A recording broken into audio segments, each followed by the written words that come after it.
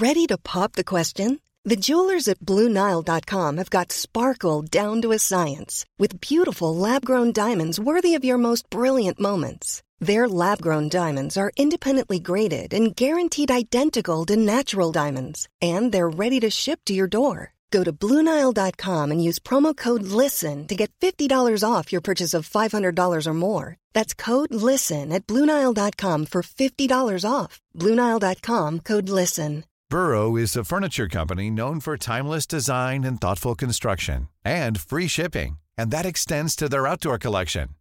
Their outdoor furniture is built to withstand the elements, featuring rust-proof stainless steel hardware, weather-ready teak, and quick-dry foam cushions. For Memorial Day, get 15% off your Burrow purchase at burrow.com/ACAST and up to 25% off outdoor. That's up to 25% off outdoor furniture at burrow.com/ACAST.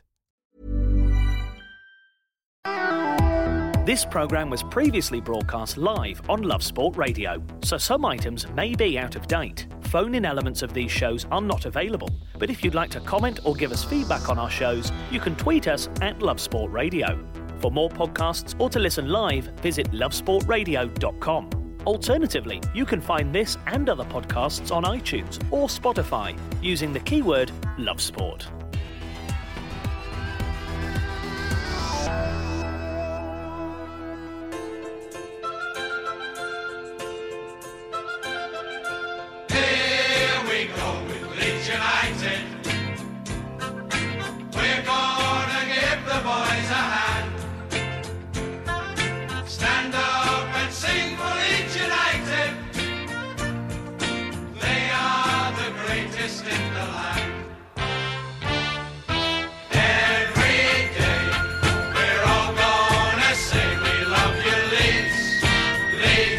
Good evening, you are listening to Love Sport Radio and me, Matt Beadle, with you through to 11 p.m. this evening. Plenty coming up over the course of the next few hours on our Friday night fan show special. But right now, of course, it is the boys from Leeds, the Leeds United fan show. We got plenty coming up for you. Of course, I'm here with John McKenzie from All Stats, aren't we? How on earth are you, my friend? I'm all right. How are you? Are you good?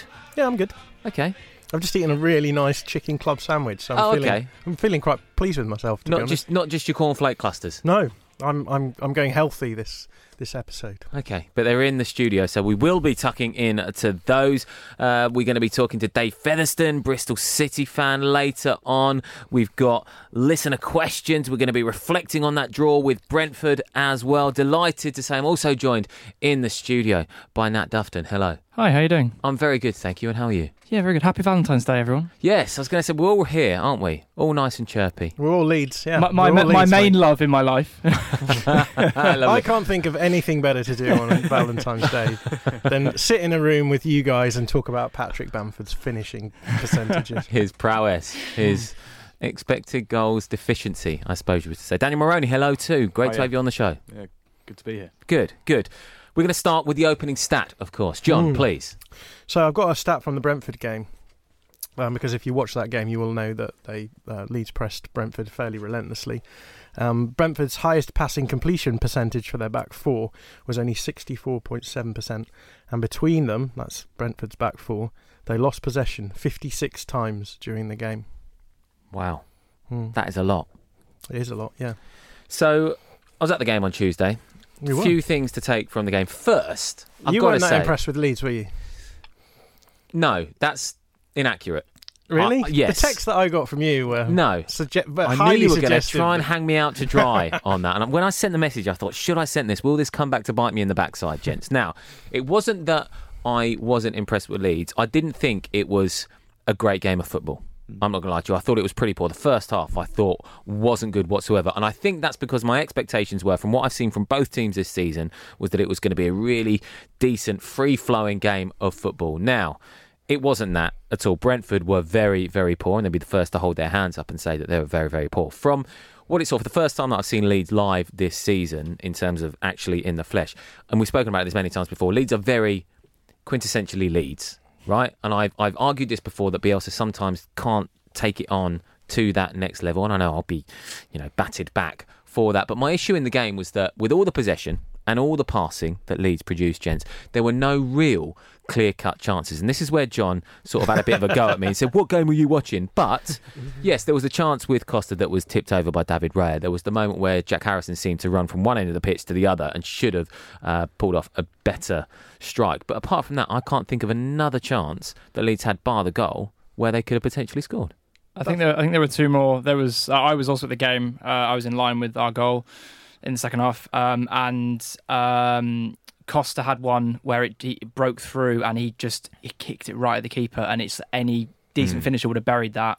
And there was a Bamford one where the ball came in and he jumped for it, and if he just stood planted with his feet on the floor, he would have just nodded it in. It would have been brilliant. But he jumped. He sort of did like a semi jump, and it meant he just put it over the bar. Yeah, that was a kind of Bamford half chance, but for anyone else, it's kind of you bury it. He's good at doing that, isn't he? Yeah. I will say before the game. Now, I asked you before you came in about a specific chant. Now, there was a great moment, right? People go, "Oh God, this is good. This is what you took from the game." But Brentford, obviously, the players walk out to "Hey Jude," and that's the big thing. Na na na na na, Brentford. That was going on, but that's Leeds, rubbish, isn't it? Let's be honest. Yeah, it's rubbish. So drone. It's one of those so drony. It was like Liverpool. Liverpool when the Spurs. It's just the one song that you got horrendous. And it did feel like that at Griffin Park. I didn't think the atmosphere was great, but from the Leeds travelling support, of course, it was absolutely brilliant. But there was a moment where they were playing that music out constantly over the tunnel, as they do, to get the fans going. But Leeds were singing the Leeds are going to the Premier League. And it became a wonderful harmony of both of them. It was absolutely brilliant. Not a cacophony. No, not a cacophony. No, sadly not. But a good moment that was, at least. The result, gents, let's get your views and your opinions on the result. Is that literally all you enjoyed? Sorry? No, it wasn't, but that was a moment that I enjoyed. We're going to get onto the post-match presses as well afterwards. You won't be happy with what I've got to say about that. No. But, yeah, the result in general, happy, not happy? What do you think? Happy to stop the rot, really. Yeah? Get a point, yeah.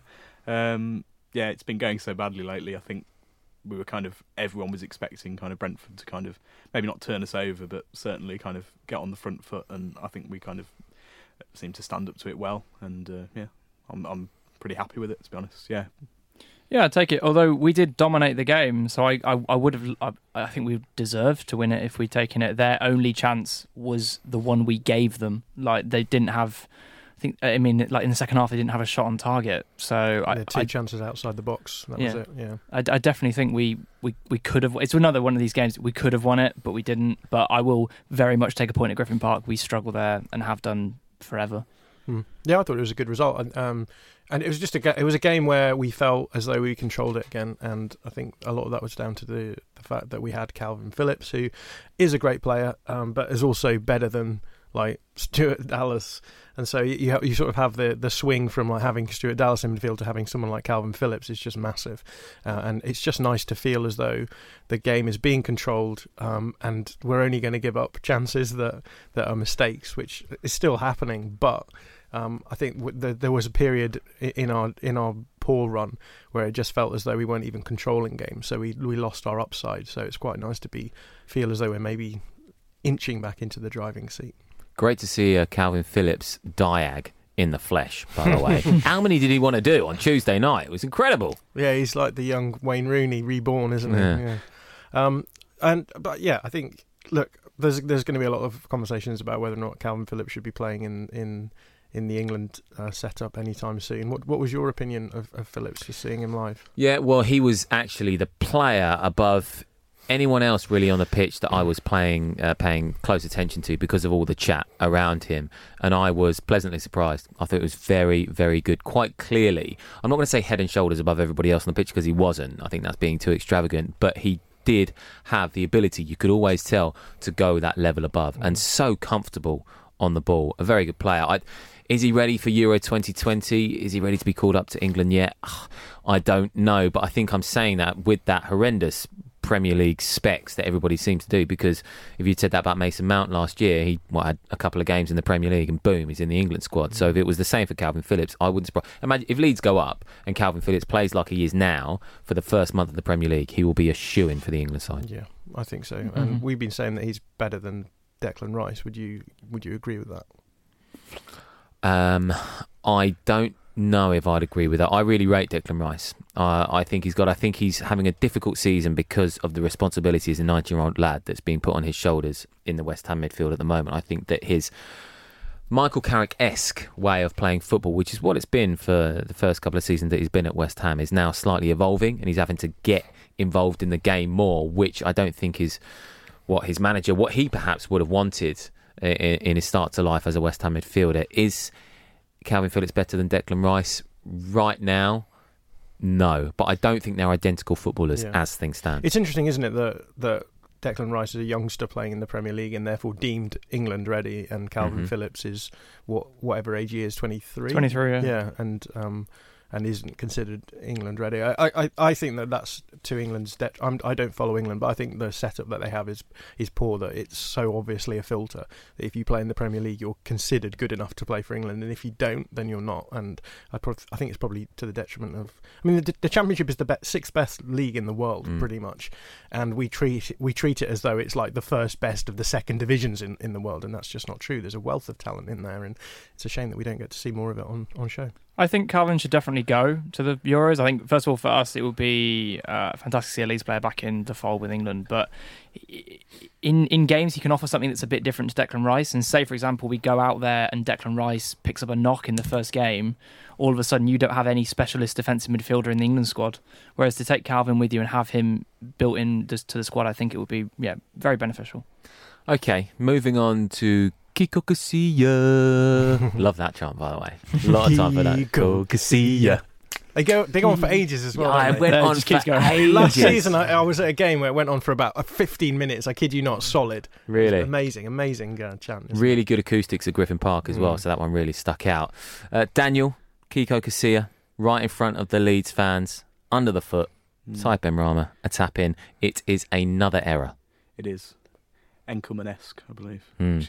So where are we? I know that Marcelo Bielsa has come out and said, he's definitely playing on Saturday. What's the fans' opinion now on Casilla? It's pretty split. Well, not split. It's pretty keen. They're pretty keen on getting him out of the team, I think. And blooding Meslier before the inevitable kind of who ban. knows? Who knows what's happening? No one knows. There's no communication. Yeah, but he's probably in for a ban in the next. Well, we don't know. Well, they've announced that the trial is taking place in the next few weeks. So we'll know sooner rather than later. But I think with my position on the Kiko Casilla thing is, I think people get carried away with this mistake because this is like he's never going to make that mistake in a Leeds shirt again. It's a one in a career like mistake, right, where you just lose concentration, you let it under your foot, and then slip. He could even perhaps have made a decent attempt at saving it had he not lost his footing, but he's never going to do that again. He's never done it in his career before. It doesn't represent some kind of falling off a cliff in terms of his abilities.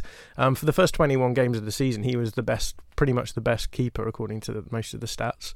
In the last 10 games, he's been the worst, and that's the issue. What do you do in that scenario? You've got a keeper who's been the best in the league, now is the worst. Do you just drop him and move him on? I think the only thing you can point to where he deserves to have been dropped is in terms of his concession rate. He is conceding way too many chances on target. That's the issue. Him letting the ball under his foot isn't the issue. So I'm kind of I can see why Bielsa would keep him in. I can see why that event in particular wasn't enough to push Bielsa beyond, because if Bielsa's happy playing him, making those sorts of for a 6-game period, he conceded something like 76% of his shots on target, which is wild, incredible to concede that amount.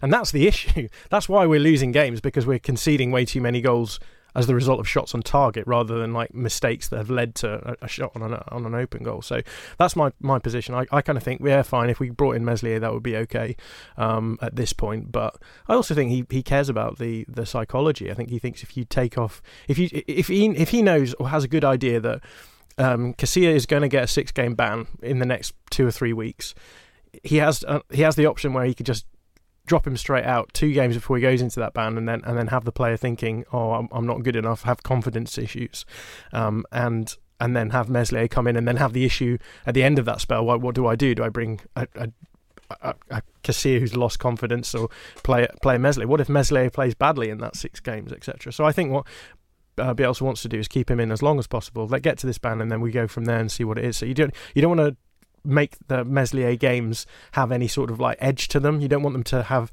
a narrative behind them where people are like, oh, if he's not good enough, then we're screwed because both of our keepers are bad. So I think that Bielsa is saying this is a mistake, which is like a one in a career mistake. You're not going to do that again. I don't think we need to worry about that. For the rest of the game, he was fine. Yeah, he was comfortable with his feet too, I have to say. He was welcoming the ball to his feet despite all the jeers from the crowd. Sometimes you wonder whether it's worse to make an error like that in front of your own fans or the opposing fans, because even though you'll get pelters from the opposing fans, you kind of think, my own fans are behind me here. They're just thinking, oh God, this is horrible. No one knows what to say. It must be a horrible experience. It must be so. It must be the loneliest position on a football pitch when you do a mistake like that and you think, oh. I may have joined in.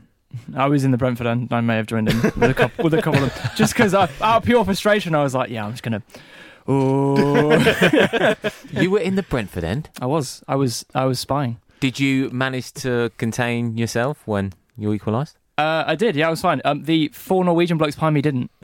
Really? Yeah, it was quite quickly. I was like, oh, yeah, they're talking about Leeds. I'm quite like, oh, yeah. And then they scored, and I sort of turned around and I was like, yes. I was like, oh, right, okay. There were quite a few filtered about. I have to say, I was sat next to a certain Jermaine Beckford, and he was certainly sort of fisting away underneath the seat with his excitement, of course, of Leeds United equalising. Speaking of equalisers, Wayne Routledge has equalised for Swansea against Hull City. Hull City took the lead through Leonardo da Silva, but Wayne Routledge equalising in that championship clash. Leeds United Fan Show here on Love Sport. Plenty more coming up. For the fans, by the fans, Love Sport Radio. It's the Leeds United Fan Show here on Love Sport. Me, Matt Beadle, with John McKenzie from All Stats, aren't we? Nat Dufton and Daniel Moroney joining us in the studio too.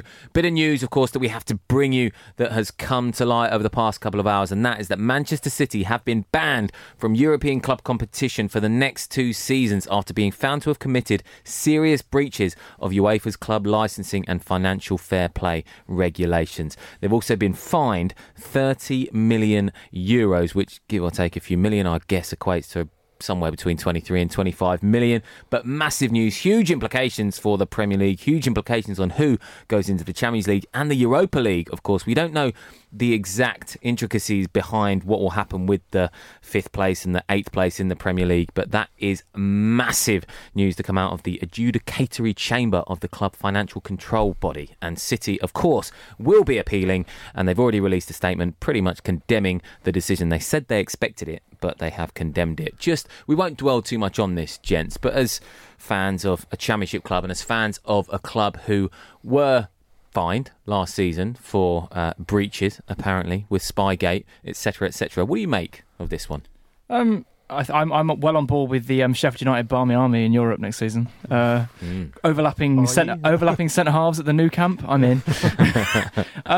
Well, I think the rules are in place for a reason. You look at what's happened with Saracens this season in the rugby, in the Premiership, and I think, the rules are there. If you're going to break them, then you should get caught and you should get fined. You look at the teams that have done it in the Championship and have faced the strong sort of financial pressures that come with that.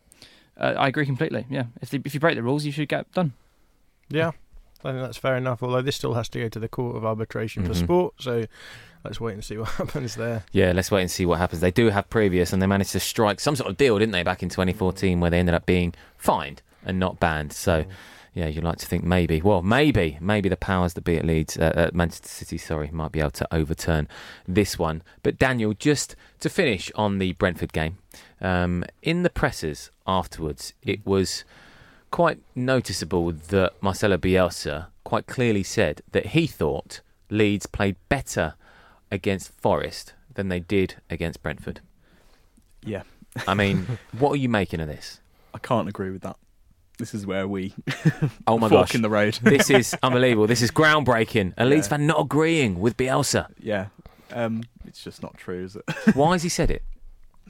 I think he's a bit of a contrarian, isn't he? He's trying to, prod people a bit and say, oh, actually, we are doing the right things in the games we're losing. He's trying to make a point of that. And then, he obviously thinks it's true on some level, but I just can't see it. It's categorically not true, right? No. That's there. It's an interesting one, isn't it? I've thought a little bit about this, and I do agree with Daniel that part of why he wants to say this is that he wants to say, look, we don't just view a game in terms of the result. We don't look at the Forest game and say, this is bad because we lost, and the Brentford game is good because we drew. I think that's his framework for approaching games is, did we do enough in the game to win? Did we create better and more chances than the opposition? And if he does that, and if Leeds go on to lose, I think he still considers it to be a good game. So it may simply be hyperbole in him basically emphasising that was the case. There was plenty of chances where Leeds could have beaten Forest alone. I don't know. Lewis Grabman's chance was pretty decent. So they must. I haven't looked at the XG map for that, but they must have been pretty high up there. They must be pretty high up there. The chance of having won that game in terms of the XG. But I don't know. Again, it could come down to control. But again, I think we controlled the Brentford game as well. So I think I'm going to accept Daniel's explanation that Bielsa is simply doing it to basically make a point about how he views football. Okay, another look as well at Jean-Kevin Augustin. He came on for Patrick Bamford. Watching Bamford as well was another interesting experience, just to see how much work he does, how much ground he covers, how much he stretched that Brentford backline. And the game did significantly change when Augustin came on. By the way, his first involvement was his wild old hack at a ball. I think it was Janvier that he completely booted up in the air, accidentally to be fair, but just trying desperately to get into the game. And as a side note, when you talk about big booties in football, you're talking like Branny Ivanovic levels of big booty from Jean-Kevin Augustin, by the way. That is, It's Eden Hazard levels. Yes, it's Eden Hazard. Yeah. That's a big bit of equipment to put into those shorts. But he came on, didn't do a hell of a lot. No, he didn't do too much. Big booties. Vernon Nita, who played for us, he had quite a sizable rear from memory. He didn't do loads, and actually Nat's got his phone out with just pictures of Vernon Nita. Yeah. Definitely, there's a Twitter platform there, surely. Footballers' bums, yeah. It's another award at the the end of year awards thing. I actually thought we lost a lot of our attacking threat when Bamford went off. I thought the link-up play he did, and as I was mentioning as we were just off, when we were attacking down the right in the second half, he was right in front of me, so I could see when he drifted out to the right, and I thought he played brilliantly. And it almost made me think if Bamford could almost slot into the team as a right winger, and you could put Augustin up front as the lone striker. All right, Tony Pulis, what is this? Two strikers, one of them's a wide man. Nice wide target man, yeah. Not the way you want to see Leeds United playing, John? I mean, I think that Patrick Bamford was brilliant against Brentford. Again, obviously you always have the narratives in the back of your mind, and you know that the fan base are just waiting for him to miss a decent chance because it confirms what you want to say. But I've been saying it all along. If he could finish, he'd be an excellent player.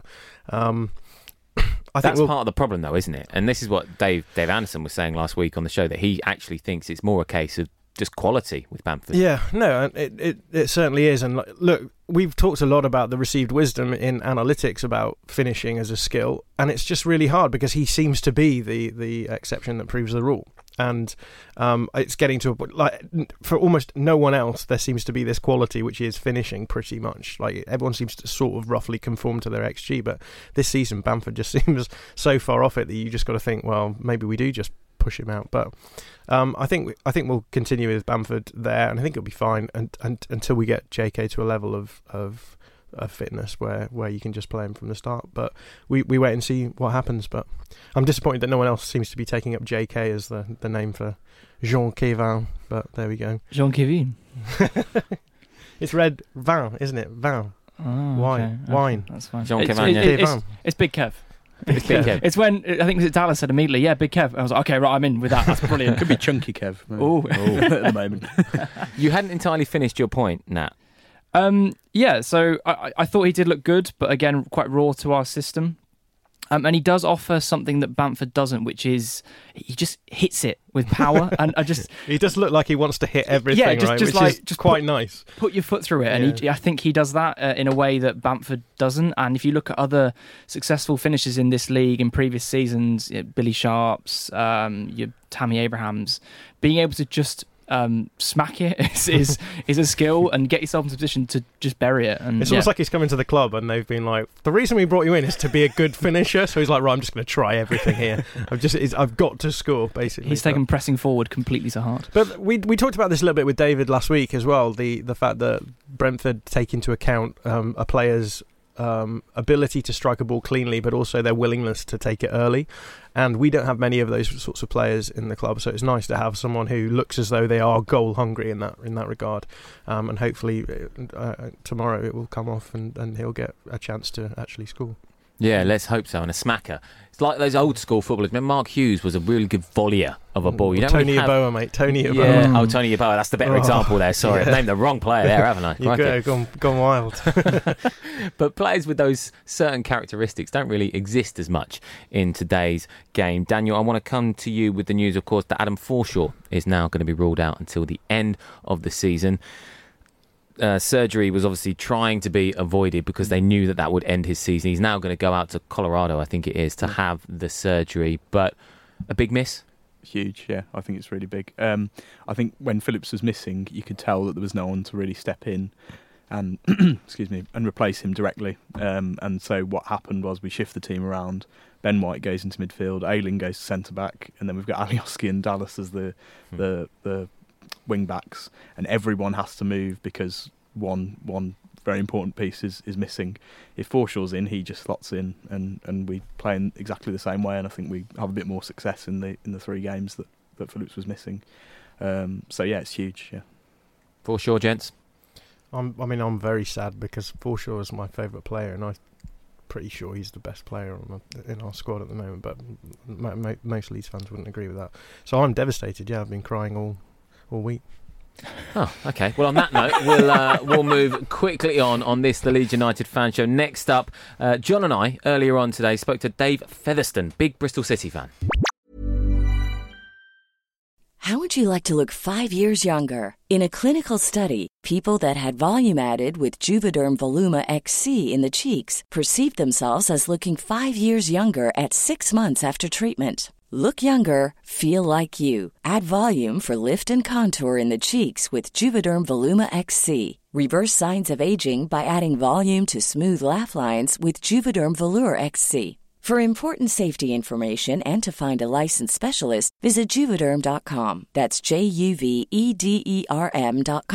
Not for people with severe allergic reactions, allergies to lidocaine, or the proteins used in Juvederm. Common side effects include injection site redness, swelling, pain, tenderness, firmness, lumps, bumps, bruising, discoloration, or itching. There's a risk of unintentional injection into a blood vessel, which can cause vision abnormalities, blindness, stroke, temporary scabs, or scarring. Talk to a licensed specialist to find out if it's right for you. Hiring for your small business? If you're not looking for professionals on LinkedIn, you're looking in the wrong place. That's like looking for your car keys in a fish tank. LinkedIn helps you hire professionals you can't find anywhere else, even those who aren't actively searching for a new job but might be open to the perfect role. In a given month, over 70% of LinkedIn users don't even visit other leading job sites. So start looking in the right place. With LinkedIn, you can hire professionals like a professional. Post your free job on linkedin.com/people today.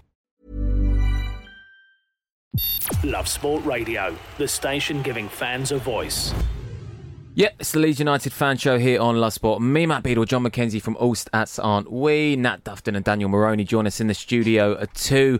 Just to remind you of the news that Manchester City have been banned from European club competition for the next 2 seasons. They've been found to have committed serious breaches of UEFA's club licensing and financial fair play regulations. Huge implications for the Premier League. That one certainly has. And 2 teams looking to get into the Premier League at the end of this season are Leeds, of course, and Bristol City, who travel to Ellen Road this Saturday. A repeat of the opening day fixture where Leeds went to Ashton Gate and thumped the Robins 3-1. Now, contrasting fortunes for both teams since then. After those 7 successive wins for Leeds, it is 2 wins in 11. Bristol City, conversely, had managed just 1 win in 6 around a month ago. They've now won 4 in 5. Fortunes certainly turning upwards for Lee Johnson's men. They are 3 points adrift of Leeds, despite being in 7th place in the Championship. That is just how close it is right now. Earlier on, John and I caught up with Dave Featherstone, big Bristol City fan, about the game and how he thought it was going to go. I think it's going to be a tough game. Leeds is not a happy hunting ground for us. So I think it's going to be a tough one, although saying that, our away form is better than our home form. So that kind of gives us all a bit of hope as we travel north for the weekend. Yeah, you're bang on. Not a great hunting ground, like you said. Lost 7 of your last 8 away games at Leeds in all competitions. Not since 1979 have you last won there. No, it's a long time. I think, some of our fans have to go back to, I think it's 1974. It's a bit before my time for when we beat you in the EA Cup. But yeah, that's 40 odd years ago. Although 1979 was probably about the first time that I saw Leeds at home at Ashton Gate. So yeah, been supporting them for quite a time. Just a question about your form. You sound a little bit hesitant about coming up to Leeds, but Bristol have had a great run of form recently.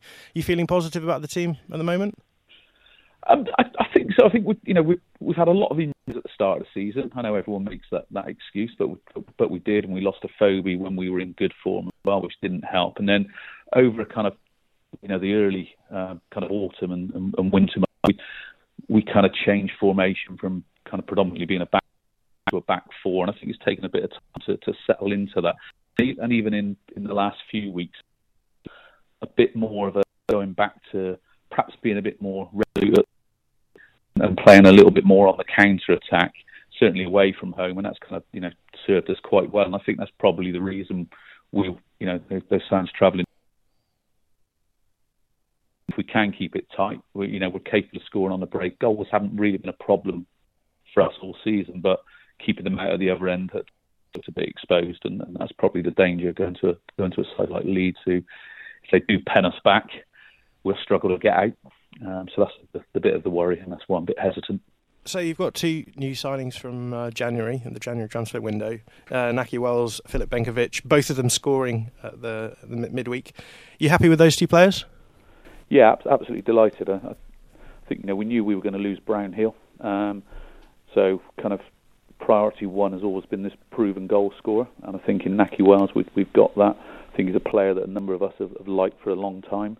And to finally kind of get him is a real big boost. I think he's proven that in making his kind of full debut on Wednesday against Derby. Just gave us that something different, that sharpness in the 18-yard box that we've been so after since we lost to Phoebe to injury early on the season. Benkovic, probably don't know an awful lot about him, apart from the obvious YouTube clips you look at when someone signs. But he looks a big, strong boy. Had a bit of a hesitant debut last week against Birmingham, but even in that kind of 25 minutes that he played, he looked a real threat in the opposition box, and kind of proved that on Wednesday night against Derby, popping up to head home from a corner, and he'd also had a header kind of over the bar about 5 minutes before that as well. So he looks a useful player in both boxes. But I think for me that with Brownhill going, the real key was to get someone in midfield, and we've had some nice ball-playing midfielders, nippy kind of midfielders, but we've missed that kind of strong man in the middle of the park, and we got Henriksen from Hull on loan as well, and I think he might end up being a really key signing for us. Looks like he can do a bit of everything as well. So I think in previous parts of his career he's played kind of a more advanced midfield, and of late, when he has played at Hull, he's played more defensive, but he was kind of breaking through the thirds on Wednesday night and showing that he's got a good all-round game, even though he's not played since November, so not match fit yet. So, yeah, really encouraged by that. I think we went into the window thinking we're in the mix, and for me, we've come out the window looking stronger, so I think that's a real bonus for us. One of the things that we cover a lot in this channel is the underlying statistics, and if you look at, I know we were just talking before we came on air actually that about whether or not fans care about the underlying statistics. If you're just there and thereabouts in the playoff places, who cares if you're overperforming your statistics? But if you look at an XG table, Bristol City in most models are bang bottom of the table. Do you think is that the sort of thing you worry about going into a playoff promotion push basically at the end of the season? Obviously you've got to this point and it's been fine, but do you maybe worry that there are underlying problems that might come to the fore? I think there are and there aren't. I think it's a bit of a kind of double-edged sword for us. I think we've changed a little bit the way we play. I know we have conceded quite a lot of goals, but in a lot of games we don't concede many really good chances. Mm-hmm. So we kind of restrict teams to quite a bit of long-range chances, which we tend to get blocks in. We also are quite happy to let teams cross from the touch lines. So once again, we're normally quite good aerially in defence as well. So we don't give up many easy chances in the box, and I think that's been helpful at that end of the pitch. The way we kind of play with the ball, we're kind of a bit of counter-attack in transition, and I think as a result we tend to kind of create good chances when we do create them. So I think in terms of our conversion rates, I think our conversion rates are pretty decent, and that's really why we're up there. I think kind of go back to the conversation about home form not being as good. I don't think that's because teams have stuck two banks of four behind the ball and frustrated us. I just don't think we've played with a lot of pattern at home. And when teams have come at us, and Derby kind of got forward in numbers on Wednesday night, we were able to kind of get the ball, win it, relatively high at the pitch, and then make them pay. And we had a couple of really good opportunities in the last minutes to kind of extend the victory. But yeah, I think the XG is important. I think it shows what type of chances, but I think there's also a bit of context to it in terms of where those chances are coming from. So a bit worried, but also not overly concerned if we keep pushing teams wide and deep with their chances. Dave, it's normally John's job to jump in with the stats, but I'm going to throw one at you too, because I'd like to hear your opinion on the goalkeeper, Dan Bentley. Of course, he came in from Brentford in the summer. He's received his plaudits, and he's received some critics this season too. Just from looking at the table and the stats themselves, in terms of goals against, it looks like Bristol City have conceded more than any other team in the top 13, so going all the way down to Derby. Now, is that a reflection on Bentley? Is that a reflection on the way that Bristol City play? Is it a reflection on the defence as a whole? And are Bristol City fans happy with Dan Bentley's performance so far this season? It's a mixed one, really. I think he was bought specifically because he's a well-respected keeper at this level. He's young for a goalkeeper, so he was a good signing. I think a bit out of favour at Brentford, so I think it was a good positive signing to get him for the kind of money we did. Defensively, I think part of the problem is we've struggled to have a settled central defence all season. We've had Callas out, who was an absolute rock last season with Webster, and we've flitted between Baker through injuries as well. He's probably actually having his best little spell alongside Williams. We've had young Taylor Moore, who played the first game of the season against you and got bullied by Bamford, but has come back quite strong up until Christmas and now gone out on loan. So I think not having a settled defence in front of him hasn't helped. When he's been called upon to make saves, he's generally done pretty well, and I think he's certainly one-on-ones he's been really good, and I think the fans have really taken to him as well. We had Nicky Minepa last season. If there's one thing I'd say Minepa probably edges him on, is kind of command of that 6-yard box. And I think that's where we've been a little bit fallible. Although we've got some big defenders, we've not always looked that solid from crosses, certainly from the kind of set-piece areas rather than from open play. I'd rather he come out and cleared people out and punched it.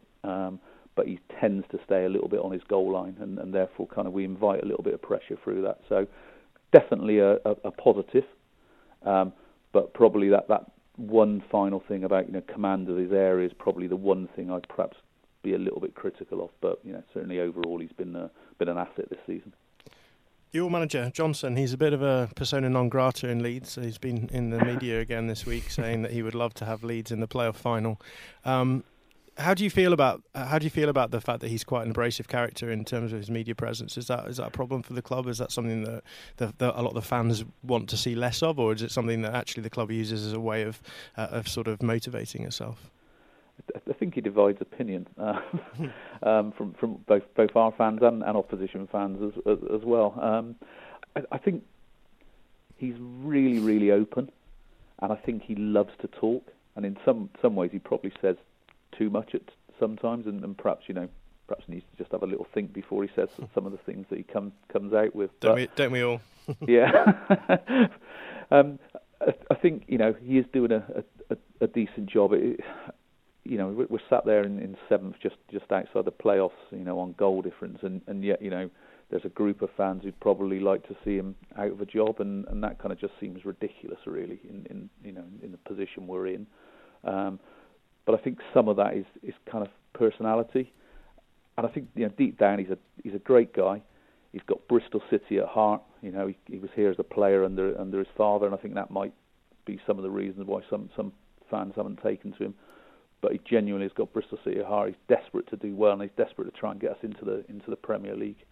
And I think most fans who probably go to Bristol City and watch games probably feel positive about him. But there are extremes out there who are normally quite vocal on social media that perhaps get more airtime than probably amplifies what their feelings are about him. But no, he's doing a good job, and I think he's been given the tools in this transfer window to go and attack those playoff places, and hopefully we'll get there.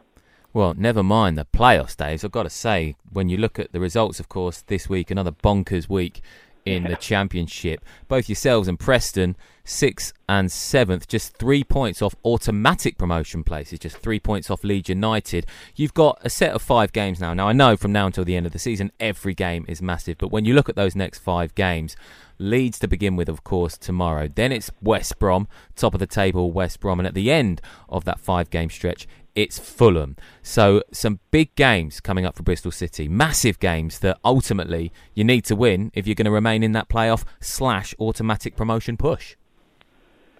Yeah, I think so. I think nothing's going to be more truer than the 6-point game over that this coming month that we've got ahead of us. And I think because we're kind of the team attacking it from the bottom, I think there's an element that says let's not lose those games, but I don't think that's the way we can play. I know we can sop up a bit of pressure, but we've still got to go and attack as well. We're not a team who can just sit there for 90 minutes and defend and try and come away with a 0-0. That's not the way that's going to get us the results we need. And actually, I think because we're the kind of team that are likely to slip up against a lower placed team, which is probably true of most teams in the Championship. You need to pick up the points where you can get them, and so I think we've got to try and go and win some of these games, and that might also give us a bit of a breathing space on some of the games where we don't perform. Okay, so I'm going to push you, Dave. Lee Johnson, John mentioned him there. He's only lost more games against Preston and Wolves apart from Leeds. So like you said, his record, Bristol City's record against Leeds isn't great. Lee Johnson's record against Leeds isn't particularly great. Big game coming up tomorrow, 3 p.m. at Elland Road. What is your prediction? I think it's going to be a 2-2 draw. Oh. I think we are going to get something tomorrow. I think there's a bit of confidence going around the squad, and I think a few of them do sense that this is the opportunity to kick on. And probably, if ever there was a time to play Leeds, it's probably now in their current form. Although I did watch the game against Brentford the other night, and I thought 1-1 certainly flattered Brentford. I thought Leeds were pretty good and got a way of playing, and hopefully Johnson's got something up his sleeve tomorrow that will mean that we can go there and take you on and give you a good old game. Take you on and give you a good old game, said Dave Featherstone there of Bristol City. Big Bristol City fan. He's predicting 2-2. We're going to find out what the Leeds United boys are predicting for their game with Bristol City. Plus, we've got your listeners' questions next. Giving your team a voice. Love Sport Radio. It is the Leeds United fan show here on Love Sport. Me, Matt Beadle, with John McKenzie from All Stats Aren't We, Nat Dufton and Daniel Moroney in the studio too. We've got about 10 minutes to go, fellas, slightly less, so we're going to rattle through these listeners' questions and then get your predictions for the game with Bristol City this weekend. First up on the listeners' questions, John, it is Billy Reid, and he has asked, if you could choose one player from another Championship club to play for Leeds, who would it be? Not just the best player in the league, but a player who would perfectly solve a tactical problem we have right now, I think is what Billy Reid is asking. Well, it sounds like Billy Reid to me. I think we talked about this before we came on air, and we decided that obviously a goalkeeper is a position that could be improved upon. But I'm not too bothered with having Meslier in. And then obviously people will want Patrick Bamford replaced, but we've got JK in, so that's not too bad. So I think we can. Consensus was that we needed a midfielder. Mm-hmm. So the question is which central midfielder we did take. We've talked about Conor Gallagher, but I think he could probably do a job as an 8, but he's probably a bit more advanced. I suggested who did I suggest? Ovie Ejaria. You're from Reading, Reading, yeah. So someone who's going to be a decent 8 ball carrier, also defensively decent. You wanted Romain Sawyers. I just think I think stats will probably back this up. You can tell me. Obviously, it's West Brom stats, but he's just a great passer of the ball, great controller. I think he ticks over what makes that West Brom midfield. Very creative passer, so I think he'd fit perfectly in that mould. Daniel? Yeah, I'd have Ejaria actually. Yeah, I think he's got a bit of unpredictability about him from what I've seen. 2 votes for Ejaria. A decent 8-ball character, so likes his pool, does he? Yeah. Moving on. That's what I said. That was good, that was quick. Yeah, okay. Emilio Sanhueza has said, I saw the Argentina-Brazil match from 1999 posted on YouTube by the lead supporter Juani Jimena, and that reminded me, Nat, when will we see the 3-3-1-3 again? Well, I think we technically see it in transition during games. So it's not a case of us not playing it. It's a case of it's situational. And with the fact that we've been playing... I'm beaming with pride. John's just so happy. It's some of them, man. I've just completely knocked me off. With the fact that we've been playing with sort of out of sorts players, like Ayling having to play centre half recently, it has affected that slightly because you lose that kind of attacking fullback. But the way that we play it with Phillips dropping from defensive mid into that 3 when we attack, and then we charge on the fullbacks, and then the wingers cut in. None of you can see me moving my hands as I do all this. So yeah, I think we do play it quite a lot. And I think if you watch us play in transition, we do it, I assume, every time we attack. Quite regularly, yeah. I mean, when we say the 3-3-1-3, I guess that we're talking there more about like the defensive formation. So obviously Leeds play 4-1-4-1, and then, as you say, the formation changes when we're going forward. But the 3-3-1-3 means that we would have that formation as a defensive lineup. So it's basically a back 3. We actually saw it a lot in the November when we won all of our games that month, and I think we had 4 out of 5 games where we played 3-3-1-3, and as a result of that, I'm kind of surprised that we haven't seen it more. But again, we're only going to play 3-3-1-3 when we're playing against a team that plays 2 strikers. So we may see it tomorrow because Bristol City have been playing 2 strikers. Okay, Daniel, moving on to you. This one is from Gabriel Duziak. Sorry, Gabriel, if I haven't quite got that surname correct. Some tricky names, aren't you? Yeah. I know, I tell you what. I thought you nailed the ones in the last one. Thank you. Yeah. Daniel, can you compare Pablo 1920 to Pablo 1819, or the team with Pablo on the right against Pablo on the middle? I can't do it statistically. I'm not the person to ask that. But I personally prefer him in the middle. I don't know if that tallies with his kind of outputs for being on the right versus the middle. I just think he's kind of better through the middle. We get a bit more control going through the middle, and then we've got Harrison and Costa out wide who are a bit more natural in the wings, although there's the argument we lose. Him cutting inside is kind of more of an inside forward, kind of driving into the box, whereas, you know, with wingers, you don't out-and-out wingers, you don't get that. So I'm not sure, but I prefer him in the middle, but I don't know if anything... I actually prefer him on the right. I don't know about you, Nat. I think the older he's got and the slightly slower you can see he's getting a bit leggy these days. I think middle, like you're saying, suits him. But yeah, when we go back to him last season and the season before when he played on the right, that I loved that when he played that. It was fantastic. He's a little bit more defensively solid, I think, than playing Costa there. And so I think part of the reason why we've lost control a little bit after, partly to do with Forshaw, but also partly to do with the fact that we've started playing 2 out-and-out wingers, has been because we don't get quite as much defensive coverage in that area.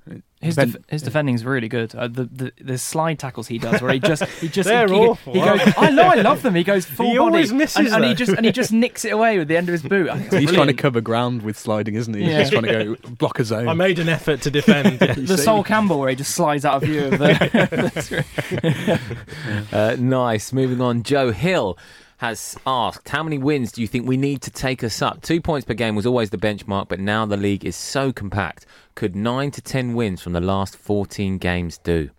10, yeah. 10, I think we're up.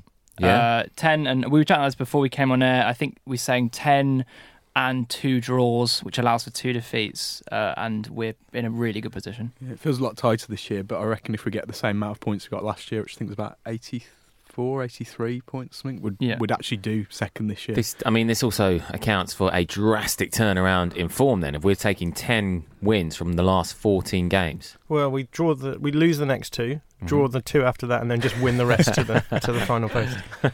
You heard it here first. Okay, nice. Breaking news here on the Leeds United Fan Show. One more, because I like the name of this quizzer, is Brolin ate the pie. Brilliant. If Forshaw had been fit for the season, gents, would Costa ever have been more than the Hernandez understudy? Oh, it's a good question, actually. I don't know. I suspect not, because he's our most expensive player in this squad.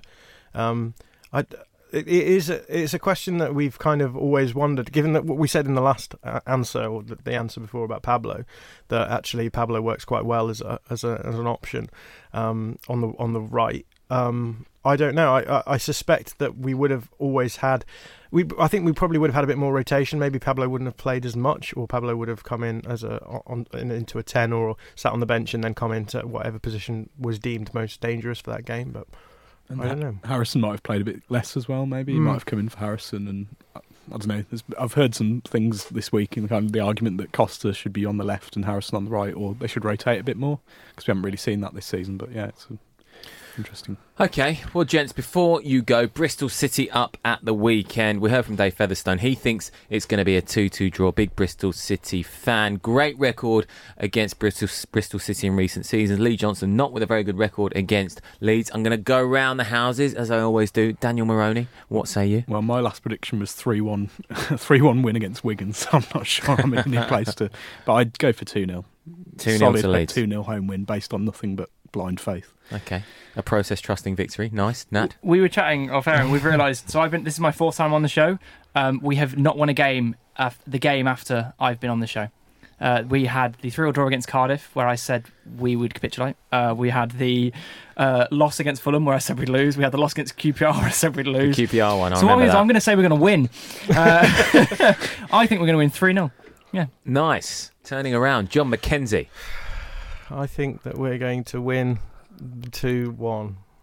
2-1 to Leeds. Yes. Nice. So wins all round here, gents. Love to hear it. This has been the Leeds United Fan Show on Love Sport. Thank you very much for coming in as per, gentlemen. We'll be back next week, 8 p.m, Leeds United Fan Show, with all the reaction to that victory 3 times over against Bristol City. See you then.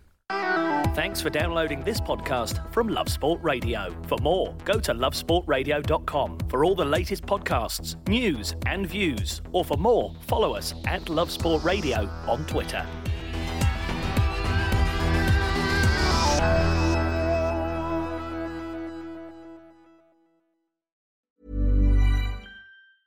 Mom deserves the best, and there's no better place to shop for Mother's Day than Whole Foods Market. They're your destination for unbeatable savings, from premium gifts to show-stopping flowers and irresistible desserts. Start by saving 33% with Prime on all body care and candles. Then get a 15-stem bunch of tulips for just $9.99 each with Prime. Round out Mom's menu with festive rosé, irresistible berry chantilly cake, and more special treats. Come celebrate Mother's Day at Whole Foods Market.